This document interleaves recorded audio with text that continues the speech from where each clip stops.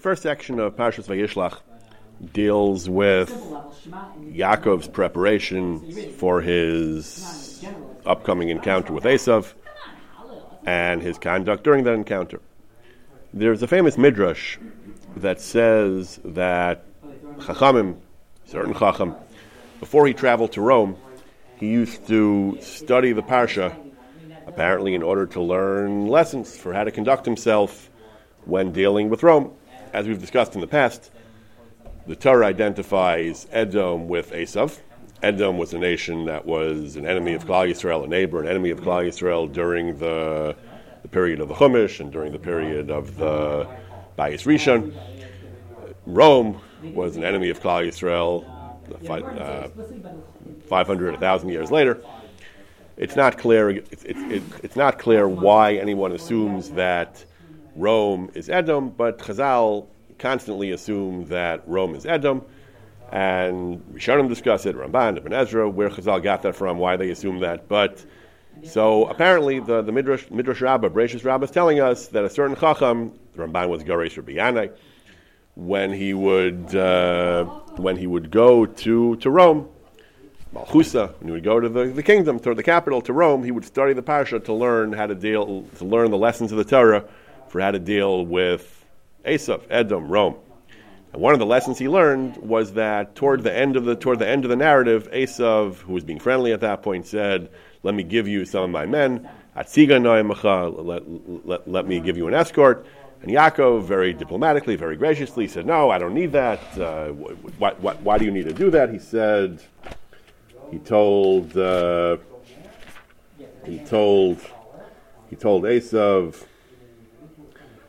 "Vayomer lomazem tzachein b'einei Adoni. Why do I deserve such a thing?" He didn't want Esau's escort, so he used to learn not to accept a Roman escort. Once he neglected to study the Parsha, and he made the mistake. He accepted the escort. It caused him a lot of trouble. It doesn't explain exactly what happened, but it caused him a lot of trouble. He had to sell his horse to pay off the Roman, to somehow get rid of this troublemaker from him. So that's what the Midrash tells us. Ramban brings us Midrash. Ramban says that this chapter, Chazal understood that this is the Parsha of Golus. The Ramban, he brings the Midrash and he says that it was a Kabbalah b'yadam in Chazal, that Zu Parshas Golus. This is the Torah's instructions for how we should conduct ourselves in Golus. When he went to Rome, to the court of the Malchei Edom, to the Roman emperors, the Roman kings, Iskei Tzibur, Shtadlanos, he was engaged in lobbying on behalf of Klal Yisrael. He would learn from the Atzas Hazakin HaChacham to our forefather Yaakov. And because, again, this is a famous idea of the Ramban, he develops this at length throughout Bereshis, Masa Ava Siman Labanim, that everything in Bereshis is not just stories, these are things that have lessons, and these are portents, foreshadowing of things that would happen to Klal Yisrael throughout the generations. And therefore, the Ramban says that this is the lesson that they used to learn. They should have learned from Yaakov, and once he didn't, once he neglected that lesson, and it did not end well. It's interesting, though.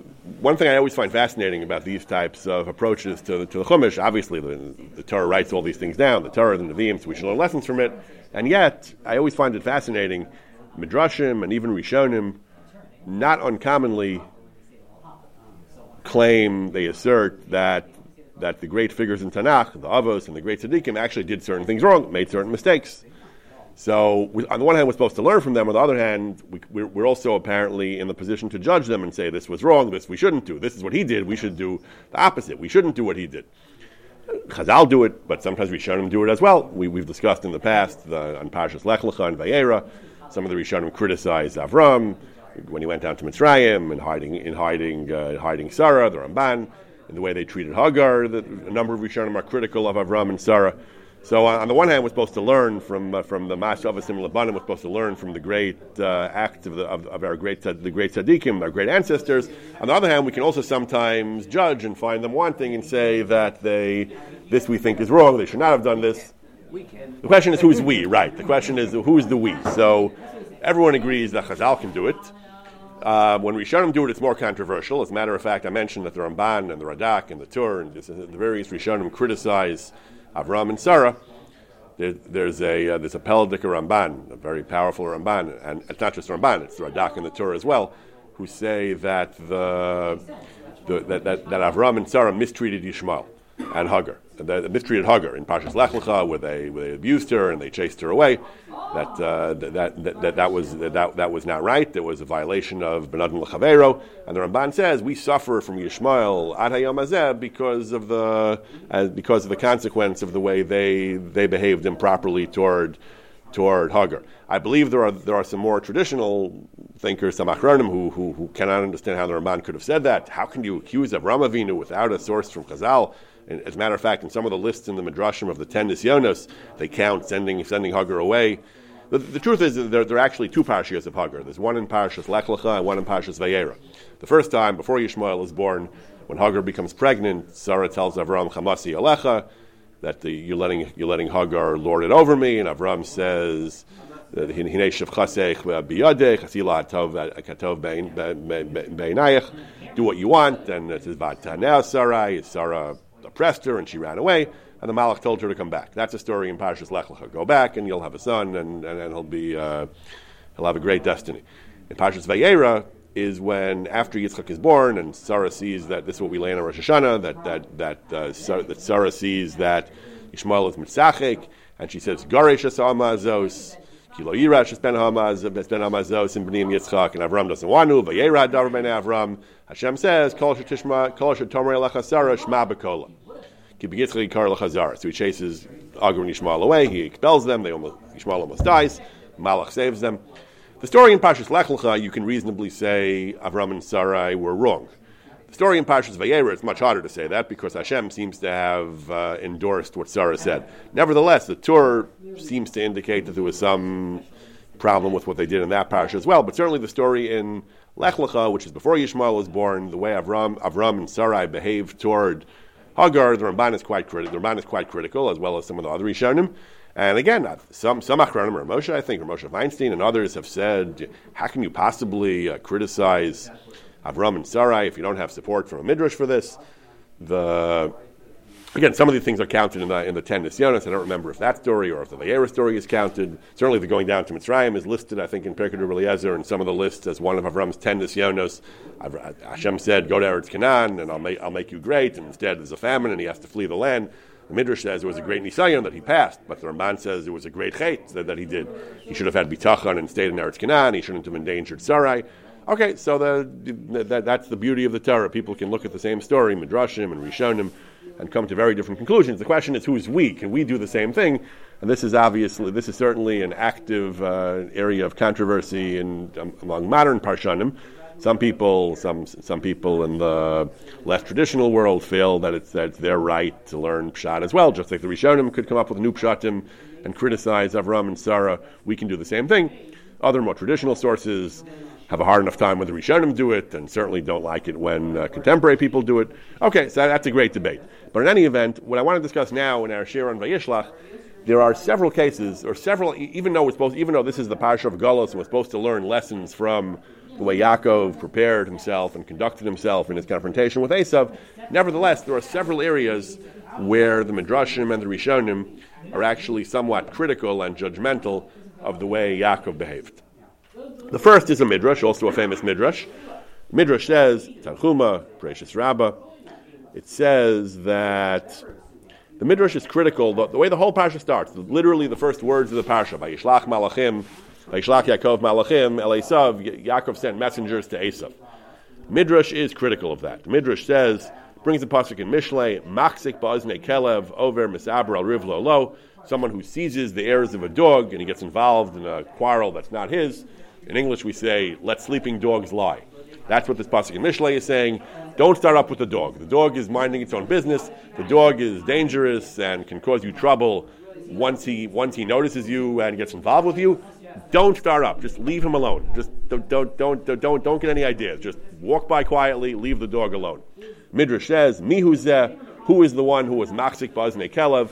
Zeh Yaakov.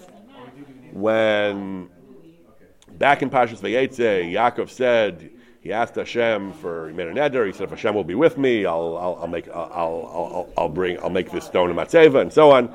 Hashem said, I will be with you. V'hinei anochi imcha. And the Midrash goes on. So when he came, Ashrei liyilud isha shekach sham miboro, happy is the human being who hears such a thing from his creator. Everything Hashem gave him, everything he promised, and with all the haftachos, Hashem promised him everything he asked for, and with all these promises, he begins the parsha by sending messengers to Esau. Kosomer learning Esau. He's worried about Esau. He starts fussing with Esau and negotiating with him. Yafa Nemer on this, it was appropriately said, Machzik Baznei Kelev, who's the one who started up with the dog? Amasai Kishalach Yaakov Eitzel Esau. Yaakov was miscalculated, made an error in starting up with Esau. Hashem said it's going to be okay. Leave Esau alone. He's not bothering you. Just go your own way and don't start up with Esau. Midrash Rabbah. Amar Lakosh Baruch Hu, L'darko hayam mahalach. He's minding his own business. Vayisem Shalech Etzlo. You're the one starting up, telling him, "Hi, I'm here. I've arrived. I'm back from Lavan. Vayili Shar v'Chamar." Who asked you? Machzik Baznei Kelev. Leave Esau alone. Just don't start up with him. The whole story, Yaakov brought it upon himself. Midrash gives a picturesque mashal. It says, "Mashal la'arki listim." There was a bandit chief who was sleeping at a crossroads. Somebody walks by and wakes him up and says, "Get up! It's not safe to sleep here. It's a dangerous place. This area." So the robber comes and starts thrashing him, and he says, "Oh goodness!" The pastor says, "I guess I woke the dragon here." Ne'er Bishop. He says, "I was sleeping and you woke me up." But what do you expect is going to happen when you wake up a bandit? That's what HaKadosh Baruch Hu told Yaakov. Esau was minding his own business, and you're sending him, and you're being servile to him. You're telling him, "Avdecha Yaakov." Avdecha Yaakov, he says, you're sending him messages. Who asked you to do that? Who told you to do that? And therefore Yaakov was at fault for. Yaakov ultimately didn't suffer. Ultimately, Hashem saved him, and it was okay. But Yaakov brought this tzara on himself.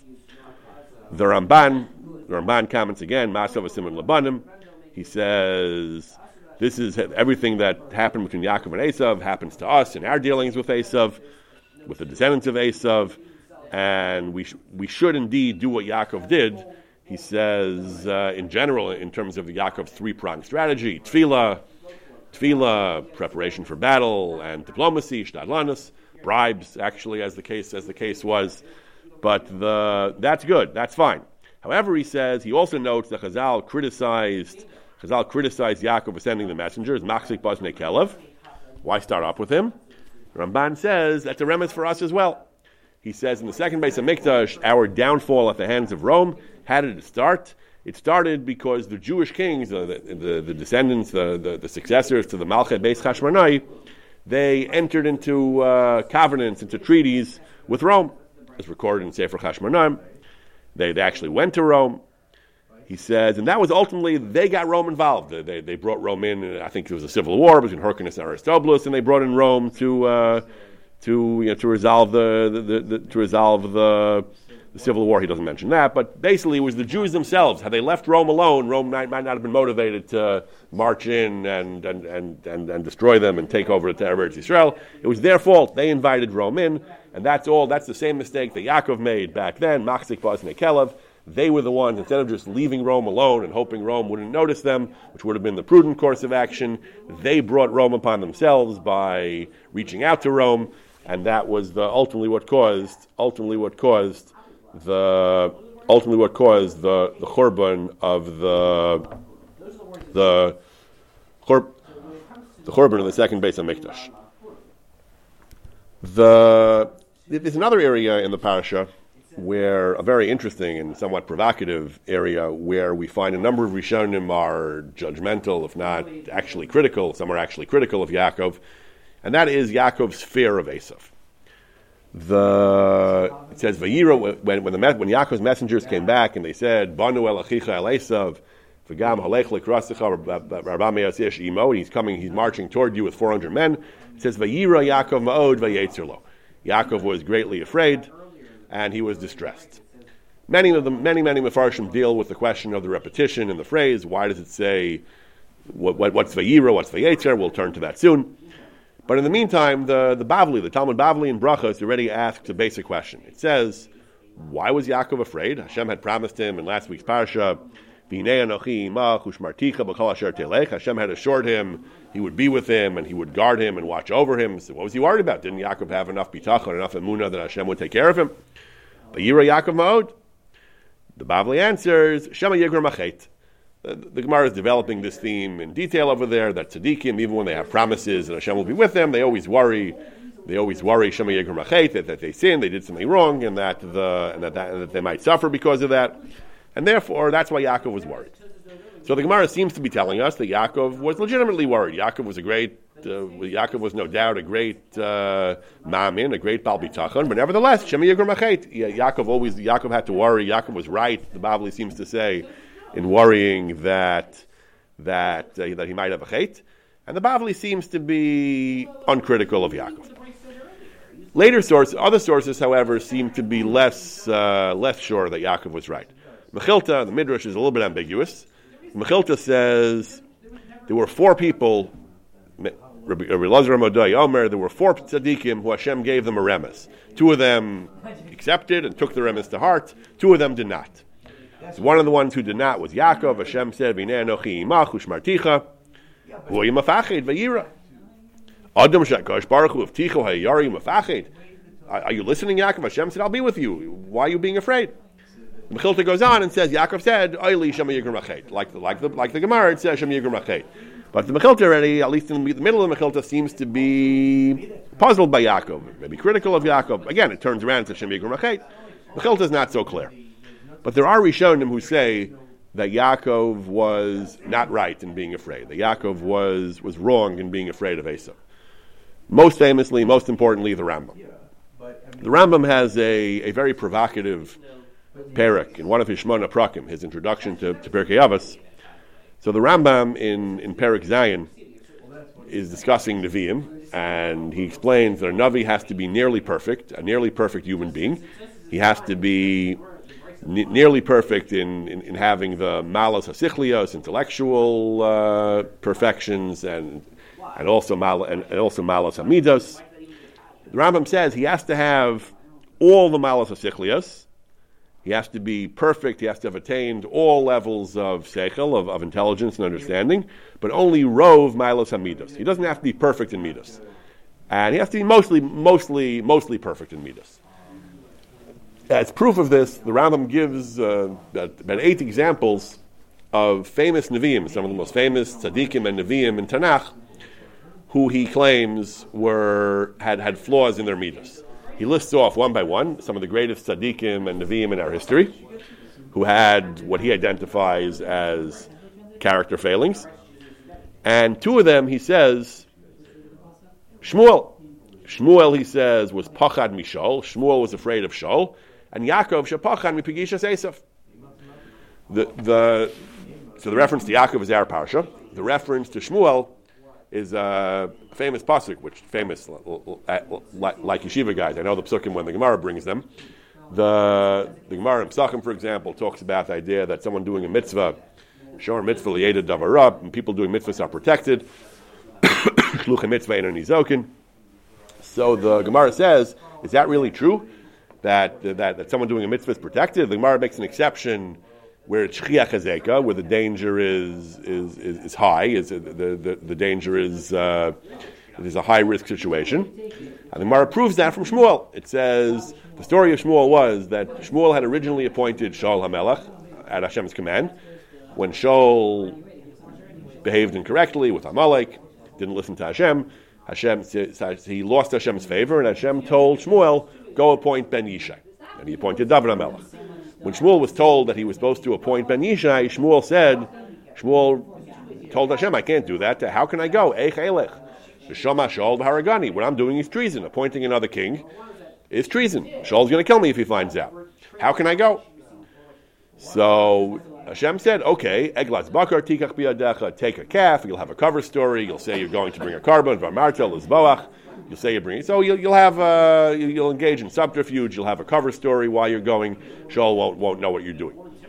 So the Bavli holds this up, again, apparently just like with Yaakov, as saying that he did correctly. Just like with Yaakov, the Bavli said, the Gemara in Bracha said, that even though Hashem promised he would be with Yaakov, Shema Yigrum Achet, with Shmuel, even though Shluchim Mitzvah Ein Nizok, and Hashem said go, but Shmuel was right in saying, how can I go? It's a dangerous thing to do. It doesn't make sense for me to do that. Hashem said, you're right, you take an Eglas Bakr.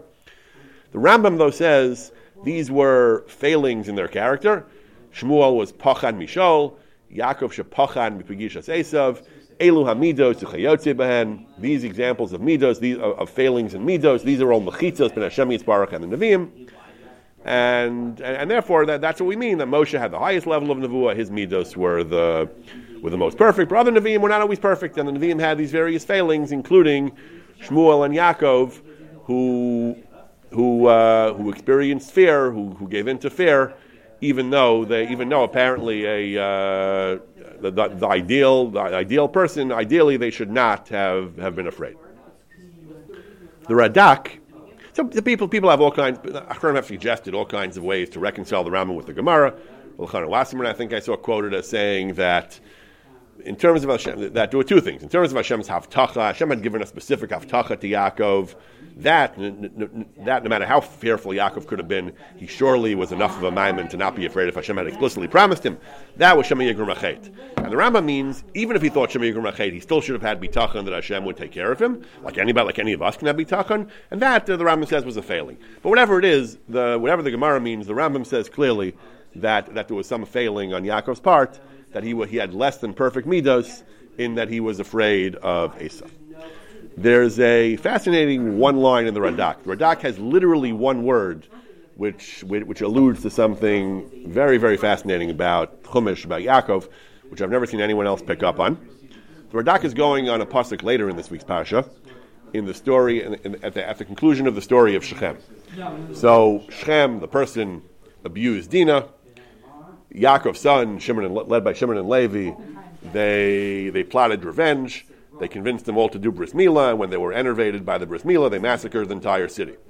Yaakov was not happy with what they had done, not because, at least according to what the pasuk says, not because he thought they were morally wrong.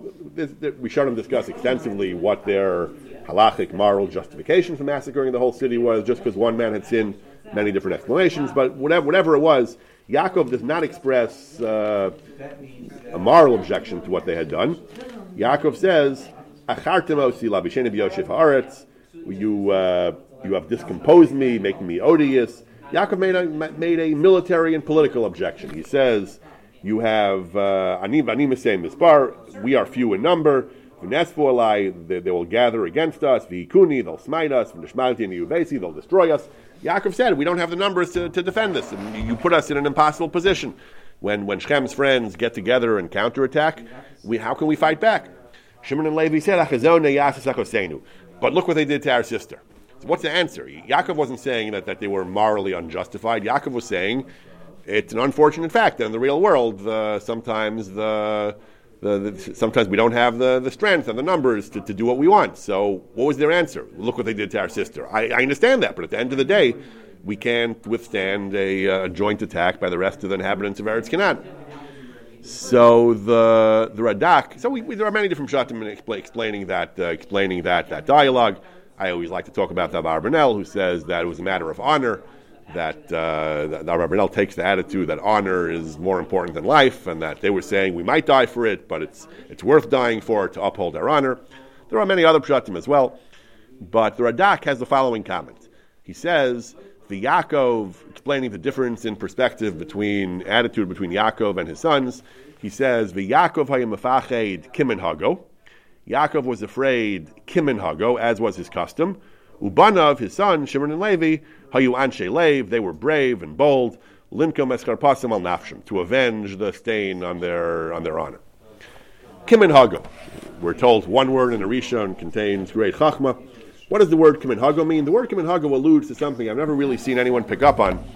People talk about the midah of Yaakov Ishtam, the midah of Emes, Torah. If you look at Pshuto Shel Mikra, what is the midah of Yaakov? What is the characteristic that Yaakov is described as having a number of times, a remarkable number of times in Chumash Bereshis? Yaakov is afraid. Yaakov is scared of things. It begins in Parshas Toldos that when Rivka urges Yaakov to snatch the brachos away from his brother, so Yaakov is worried. Yaakov says, what if Yaakov catches me? Maybe he'll catch me and reveal my deception. So first Yaakov is worried about getting caught. He's worried about getting caught by his father Yitzchak. In the beginning of Parshas Vayetze, he's heading down to Padan Aram, to Haran. Yaakov is worried about. Yaakov is he davens. He doesn't say he's worried. He says Mielo Kimimadi Ushmarani. He asks us to please take care of him. We don't find the others as much are davening to Hashem to take care of them, to protect them. Later in Parshas Vayetze, Yaakov explicitly says he was afraid. When he runs away from Lavan and Lavan catches up and says, "Why did you do this? Why did you? Why did you run away? Why didn't you tell me you were going?" Yaakov said, "Ki aresi, I was afraid. I was afraid you would take your daughters back." Yaakov says he was afraid. Beginning of Parshas Vayishlah, he's Vayira Yaakov Mod Vayetzirlo. Later in Parshas Vayishlach, the story of Shechem, Achar Timosi, we just read, B'Yoshev Haaretz. He's afraid of the retaliation from Eretz Canaan.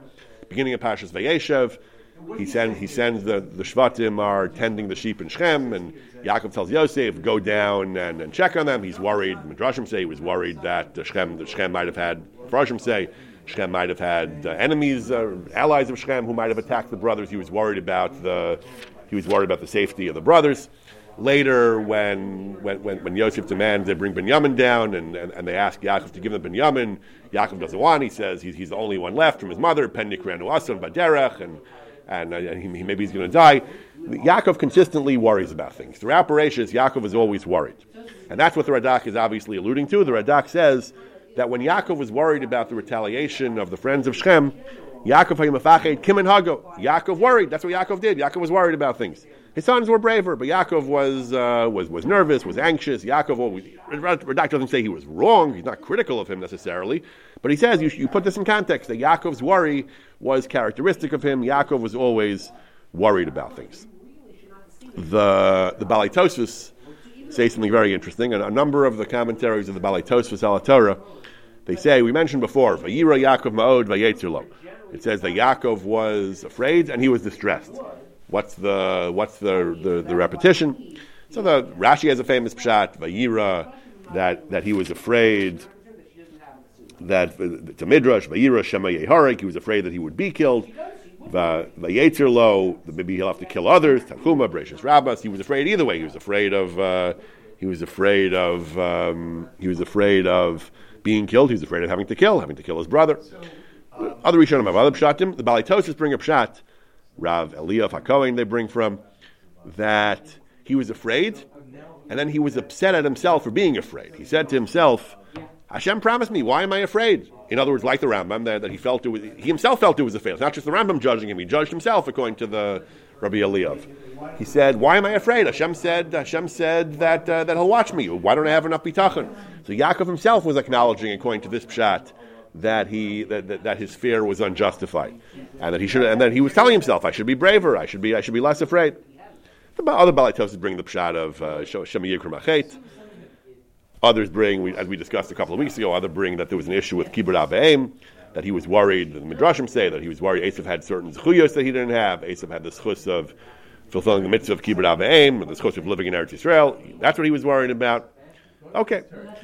One final pshat also that's also critical of Yaakov. Another pshat in the Balei Tosfos that's critical of Yaakov is that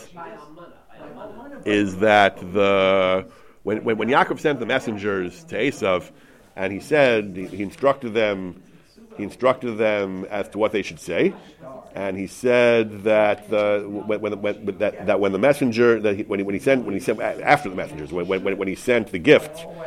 When he sent the gift to Esau, all the animals, he said, when Esau asks you, who are you, what are you doing, what's all this stuff, you should tell him that it's a mincha, and Yaakov is following. So the Balei Tosfos bring up pshat This was actually misdirection. It was deception. Yaakov planned on making a run for it, that he would send Esau all the animals and assure Esau that Yaakov was on his way to meet him, so Esau would not pursue him, would say he's coming, he's walking right into my lap. In the meantime, Yaakov would run for it and head off in a different direction. I'm not sure where he sees all that on the Psukim, but he says that Yaakov actually planned on misdirecting Esau and making a run for it. The Malach stopped him. I assume he means the fight at the Yabok, at the Bayavik Yeshimo. Yaakov's plans were to flee were thwarted by his encounter with the Malach. And the Balei Tosfos say that's why Yaakov suffered. Yeah, I guess he means the suffering of the Gid Anasha, where he was struck by the Malach, because it was a moral failing. Hashem had promised he would take care of him. Why are you running away? So again, critical of Yaakov for not relying on Hashem's Havtacha. Hashem said, I'll take care of you. Who asked you to run away? Again, the Mefarshim in general, as far as I know, are not critical of Yaakov for his mincha, for his preparing for war. All his preparations are great lessons of Ishtadlus that we learn, that a person should always do whatever he can to secure the best possible outcome for himself. But so I don't know why running away was any less justified than the other efforts he made. Again, we mentioned before that some are critical of him for Machzik Bas Mekelev, that he shouldn't have started up in the first place. But so I'm not sure why the Balei Tosfos think that running away was improper. Do they think everything he did was improper? The Sefer Akedas Yitzchak Arama has a lengthy essay on this parsha, basically proving to you and insisting and asserting that the way of the Torah is not fatalism. The Torah wants us to do whatever we can to b'derech hateva, to ensure our safety, to ensure the best possible outcome in tough situations. You learn this from Yaakov. The Yaakov did everything he could to keep himself as safe as he could from Esau. And after going on like this for pages, he then takes issue with the Ramban. The Ramban has a famous and controversial idea. In Parshas B'chukosai, the Ramban says that even though he himself was a physician, he says, ideally, when a Jew is sick, he should not seek medical treatment. He should go to the Navi and find out the spiritual root of his malady. And it's only if people are not on that madrega and they go to doctors, the Torah said, V'rapa Yerapa Mikan Shenitin Rishus L'Rofe L'Rapas. Nitin Rishus L'Rofe L'Rapas. It's a b'diavad. It's not the ideal solution. Ideally, a person should not be trying to treat the symptom, so to speak. The physical disease is the symptom.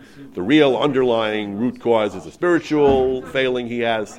And treating the disease is really missing the point. He should be trying to find out what his shortcomings are in Hashem's eyes and rectifying his failings. So the Achronim tell us that even if we accept the Ramban, it's not meant for people like us in our generation. The Rambam seems to disagree. The Rambam says there's a famous and very remarkably vehement Rambam. Mishnah or the Brisa in Pesachim says that Chizkiah did 6 things, 3 of which Chazal approved of, 3 of which they did not. One of the things they did approve of was it says he was gonez. He got rid of something called Sefer HaRefuos, the book of Refuos, the book of cures. What is the Sefer HaRefuos and why did he get rid of it? So the Rambam says it had to do with poisons or other types of techniques that are occult, that are not according to the Torah. It was useful as an academic work. Sanhedrin had to know about these things. The Chacham have to know about these things. And it was never meant to be used practically. Once people began to use it practically, Chizkiah had to get rid of it. The Rambam says, I'm telling you this because there's another pshat that I've heard about this Mishnah or this Brisa, which is a terrible, pernicious pshat. And I want to make sure that you're not going to learn that way. And that is, he says, the Sefer HaRefuos was simply a book of medical advice, of medical wisdom. And sounds nice. What's wrong with that? The problem was, according to this pshat, that people, when they got sick, instead of doing tshuva and having a bitachon that Hashem would take care of them, they would simply open the book and diagnose their conditions and cure themselves. And there wasn't any need for a spiritual reaction to illness. It was a lack of bitachon. And Chizkiah thought that was wrong. Rambam says this pshat is so stupid. He says Re'ei kama mehagnus v'hadofi v'hasheker v'hevel in this pshat that even to attribute this to an ordinary person would be wrong. To attribute such a pshat to Chizkiah, a great man like Chizkiah, such utter nonsense, he says. That's completely against the Torah. And just like when a person is hungry and he eats bread, there's no lack of bitachon. Hashem put us in a world with laws of nature, and we're supposed to act according to the laws of nature. With bitachon, that Hashem is the one providing us the bread, and Hashem is with understanding that it all comes from Hashem, and we owe Hashem thanks for everything. And the same thing applies to medical treatment. That Hashem gave us the ability to understand medical science and to act accordingly. There's no lack of bitachon and spiritual b'di'evet in doing that. He says this pshat is ridiculous, he says. So the Rambam seems to be disagreeing with the Ramban. Rav Dessler, some people try to reconcile the two. But in any event, the Akedah Yitzchak says, on our Parsha, he says, you see how the Torah makes a great point out of explaining all of Yaakov's Derech HaTeva preparations. And you clearly see the Ramban's attitude is not correct. He says, Mi Yishmael b'davar hazeh. The Ramban is just not right, he says. This is not the attitude of the Torah. Of course we recognize everything comes from Hashem. Of course a person is supposed to do tshuva and is supposed to understand that if he's on a high enough madrega, Hashem will take care of him. But that doesn't mean that a person doesn't have to act b'derech hateva and to act in accordance with the way the world works. So I don't know why the Balei Tosfos are saying that Yaakov's running away was somehow failing, maybe because Hashem explicitly promised him. But in any event, we find a number of Rishonim here, from one perspective or another, are judgmental or critical of Yaakov for being afraid, for running away. Rambam says it was just a failing without explaining really why. Radak says it was characteristic of Yaakov to be afraid. Rabbi Eliyav HaKohen says Yaakov himself felt bad that he was afraid. And this other pshat of the Balei Tosfos is that Yaakov suffered by being struck by the Malach because it was a lack of bitachon, it was a lack of accepting Hashem's promise. When he tried to run away, which isn't even mentioned explicitly in the Psukim, he was punished by suffering the blow from the Malach. Kli Yakar says all the Mefarshim struggle, not successfully, he says, to explain why Yaakov was afraid. Hashem had promised him. So he also works with a sort of idea of Shema Yigra Machet, but he brings up pshat. He says that's not really sufficient. He says because it was he says it was just recently when he left Lavan, Hashem said go back, and the end of Parshas Vayetze. When Hashem told him to go back to Eretz Yisrael, so Yaakov said that the Ata kum temen aretz hazot v'shul aretz moladetecha. Hashem apparently was implying that Yaakov was still doing well. He did a chait in that limited amount of time. So the Kli Yakar says, yeah, he did. He says, you know what his chait was? Chazal talk about chanufa. Chanufa is a terrible thing.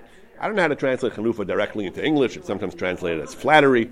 It's not just flattery. It often implies flattery where you cover up or paper over wrongdoing or chait.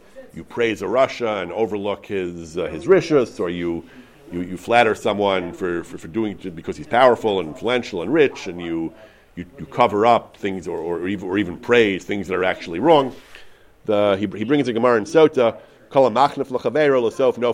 Anyone who flatters his friend will end up falling into his hands. The Gemara in Sota, I believe, is discussing Chanufa. I learned this with my son recently in the context of a Mishnah. The Mishnah is discussing Hakel, the Hakel ceremony in the 8th year, the year after Shemitah. And so the Melech reads a big portion of Chumash Dvarim. So the Mishnah relates that when King Agrippas, who was one of the Herodian kings after the Chashmonaim, he was not originally Jewish. He originally came from Rome. When he got to the parsha of Som Tas Melech HaMelech, Mikarav Achecha Tas Melech HaMelech, Lo Sucha Lasis Alecha Ish Nachri, but the Psukim make it very clear that someone who is not a natural-born citizen, who's not a Jew by birth, is not eligible to be the king, he began to cry, Zal Goen of Demos. He felt bad. He felt he was not really a legitimate king. The people told him, Agrippas, Achinu Ata, Achinu Ata, Achinu Ata, you're our brother, don't worry. And Chazal say at that time the decree of destruction of Churban was sealed for the Jewish people, because they were going to be destroyed because they flattered Agrippas. They were machnef Agrippas. There's a whole discussion in the Rishonim there. Was he Imam Yisrael? Did he really have proper Jewish lineage?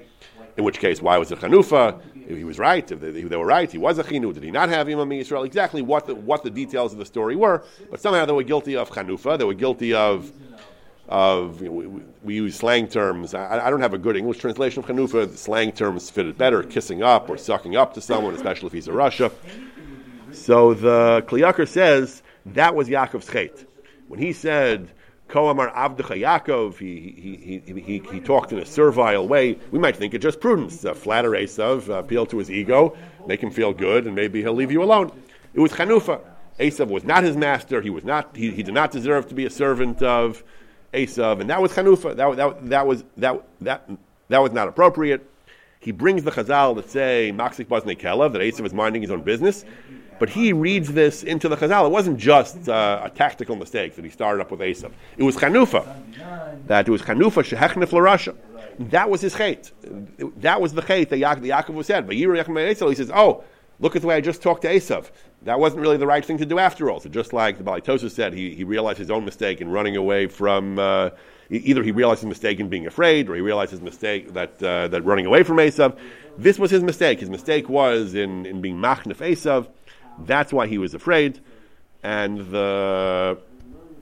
that's why he was afraid, and that's a failing apparently that the Kli Yakar says that we can see in Yaakov. I want to just discuss briefly one final point, not really connected to the parsha, but we're talking about the lessons that Chazal learned from Yaakov, how to deal with Esav, and of course we can learn lessons from Chazal, how to deal with Esav.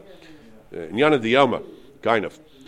There's a very interesting little Gemara in Rosh Hashanah, Tanis. It says that there was once an episode that occurred that the Malchus, Rome apparently, made anti-Jewish regulations. Shlo yasku b'Torah, they can't study Torah. Shlo yimulu es b'neihem, no bris milah. Sheischalu shabbosos, they have to desecrate the Shabbos. Terrible decrees. Soviet Russia, you can't keep Torah. Mas Yehudi ben Shamu v'chaverav. What did Yehuda ben Shamu and his colleagues do? They consulted a matronisa, a noblewoman, a matron. They consulted some very well-connected matronisa that all the Gedolei Rome frequented her. She was welcome. She knew exactly how politics worked, how the Roman elites thought, and how things worked in Rome. They asked her, "What should we do? Give us advice. How can we avert this gzera?" She told them, "You have to have a rally, march on Washington. You have march on Rome. Bo v'ifkinu b'layla. Go have a hafgana. Go have a demonstration at night. Why at night? But go have a demonstration at night." They did that. They went. They had a demonstration at night. What did they do? They appealed to the better nature of the Romans. They said, "Eishamayim, fraternal feeling. Lo achechem anachnu. Aren't we your brothers? Lo bnei avechem anachnu. We have the same father. V'lo bnei emechem anachnu. Don't we have the same mother? Manish taninu mikol uma v'lashon. Why are we different from every other nation that you're making terrible xeris against us?" And it worked. The Romans were not known for their compassion and empathy and religious tolerance, but somehow this worked. This Roman matron was, apparently she knew her business. It worked. The Romans had enough decency left, enough... I'm not sure what they were thinking originally when they made these xeris. They surely didn't think the Jews would be pleased by these xeris. I'm not sure what this protest accomplished, but it did. Protests sometimes work. The Romans backed down. They annulled the Xeris, they made that day into a Yom Tov. So this was a great debate in the 20th century in the movement for Soviet Jewry about rallies and demonstrations, whether this was an appropriate step to take. There were famous rallies in 87, and marches and rallies, and Rabbanim, Poskim, Gedolei Torah discussed whether this is the right thing to do. The traditional Rabbanim, people like Rav Moshe Feinstein, Rav Pinchas Teitz, the Lubavitcher Rebbe, were generally against these types of rallies. But again, if you look at the reasons they gave, the reasons they gave weren't really hashkafic and religious reasons. The reasons they gave were pragmatic. They did not think these rallies would be a good idea. So, for example, there was Rav Moshe Feinstein and the Agudas Rabbanim issued a proclamation. They said someone said we've changed our mind. I forget what year this was, but someone said we've changed our mind. So Rav Moshe said we have not. We still believe this rally is wrong. And they explained, but it was very different from the opposition that we saw in today's rallies. It wasn't religious and ashkafic. It was much more pragmatic. They said, Rav Moshe and the Rabbanim wrote, Agudas Rabbanim we stand by our original position that was established by the Gedolei Hadar, including led by Rav Aaron Kotler, the Gedolei Eretz Yisrael, not to get involved in these various tactics. People think they'll help the Russian Jews, and they write that even though all these things are for the benefit of the Jews, we cannot agree, because these things that are likely chas v'shalom to cause dangerous consequences. That was their objection. That we don't know that this is, it might feel good to do this, but we don't know this is actually going to benefit the Jews in Russia. It might actually make the Russians crack down and take their anger out on them.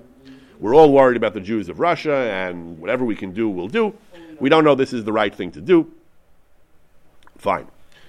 There was a major academic essay by a scholar named Adam Ferziger, Outside the Shul, American Soviet Jewry Movement and the Rise of Solidarity Orthodoxy, where he talks about, he analyzes in detail the positions of a number of the rabbinic leaders, Orthodox rabbinic leaders of that period to the rallies, and he points out Rav Teitz, the Rebbe, were against the Moshe.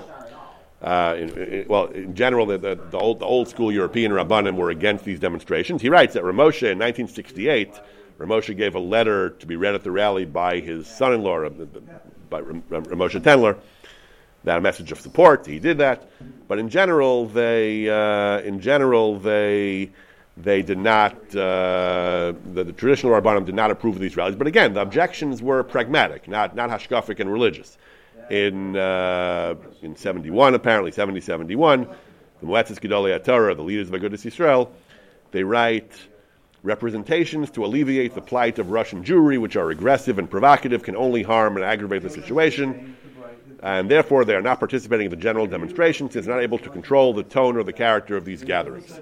So the issue was very much not a hashkafic issue. The issue was they thought that the attitude, the bellicose and demanding, that was not the right attitude to. It was not likely to have the desired effect. They had their own rally, which was a tone of tefillah. They encouraged people to do telegrams and other things, but that was the issue. Ferziger writes that among the Rabbanim who took various positions, he said his opinion is that the ones who lived under communism and saw what communism was, they saw the ruthlessness and the hardness and the lack of empathy in communists. They were the ones who were very worried about demonstrations. They thought the Russians are so hard and cold and ruthless that provoking them is not going to have the desired effect. They weren't like the Romans who said, "Oh, you're right. We are your brother. We share the same mother. We share the same father. We're going to give in." And they thought the communists are just hopeless. Malcolm Hoenlein says about Ramosha that he couldn't convince Ramosha to support the rally. He says one could not convince him that Hitler was worse than Stalin because he had lived under Stalin. He knew who Stalin was. Ramosha knew what Stalin was. He knows that telling Stalin, please, have Rahmanis, or demanding at least that telling Stalin, how can you do this? It's not right. You can't do this. Wasn't going to have the desired effect. Lubavitcher Rebbe, similarly, that there were some exceptions. Rav Lichtenstein, the Rav Soloveitchik's son-in-law, was on the SSJ board, attended a number of rallies. Rav Soloveitchik himself, though, Rav Soloveitchik, the leader of modern Orthodoxy, never came out and supported the rallies. According to some accounts, in private conversations, he later expressed regret for not supporting the protest movements, but Rav Soloveitchik never publicly supported it. And again, as a European Rav, he didn't think that was apparently did not think that was the right tactic. Rav Soloveitchik said they should consult experts, which is characteristic for Rav Soloveitchik. He just like the Gemara said, that they consulted the Matronisa. Rav Soloveitchik in general, when it comes to security questions, military questions in Israel, he was apparently well known to be of the position you can't decide on Torah principle. You have to know the facts first. The facts are you have to consult the military experts to tell you what the facts are. But just briefly mention one very interesting tshuva on the topic of Yehuda Herzl Henkin and Bnei Banim, Chanukah Tafshin Memches. So this was 87. This was the march on Washington, the Freedom Sunday, the march and rally in Washington for Soviet Jewry, the big march. Someone asked him, should we, from Jews, should we join? Should we support this? He said, we know the Gedolim previously were opposed to these types of demonstrations. So Rabbi Henkin wrote, he says, demonstrations in principle are very much in the spirit of the Torah. The Gemara talks about it. You can't argue that demonstrations are fundamentally not a Torah thing because the Gemara talks about one. The only question is, what are the details? What kind of demonstration is this one consistent with the Torah? He actually felt that it was. He felt it exactly matches the one in the Torah. We're complaining about evil decrees that prevent the practice of religion. We're appealing to their humanity, and that's exactly what we're doing. What the Gemara did. He says, "You're telling me the Gedolim were against?" He says, "That was then. This is now." He says that it's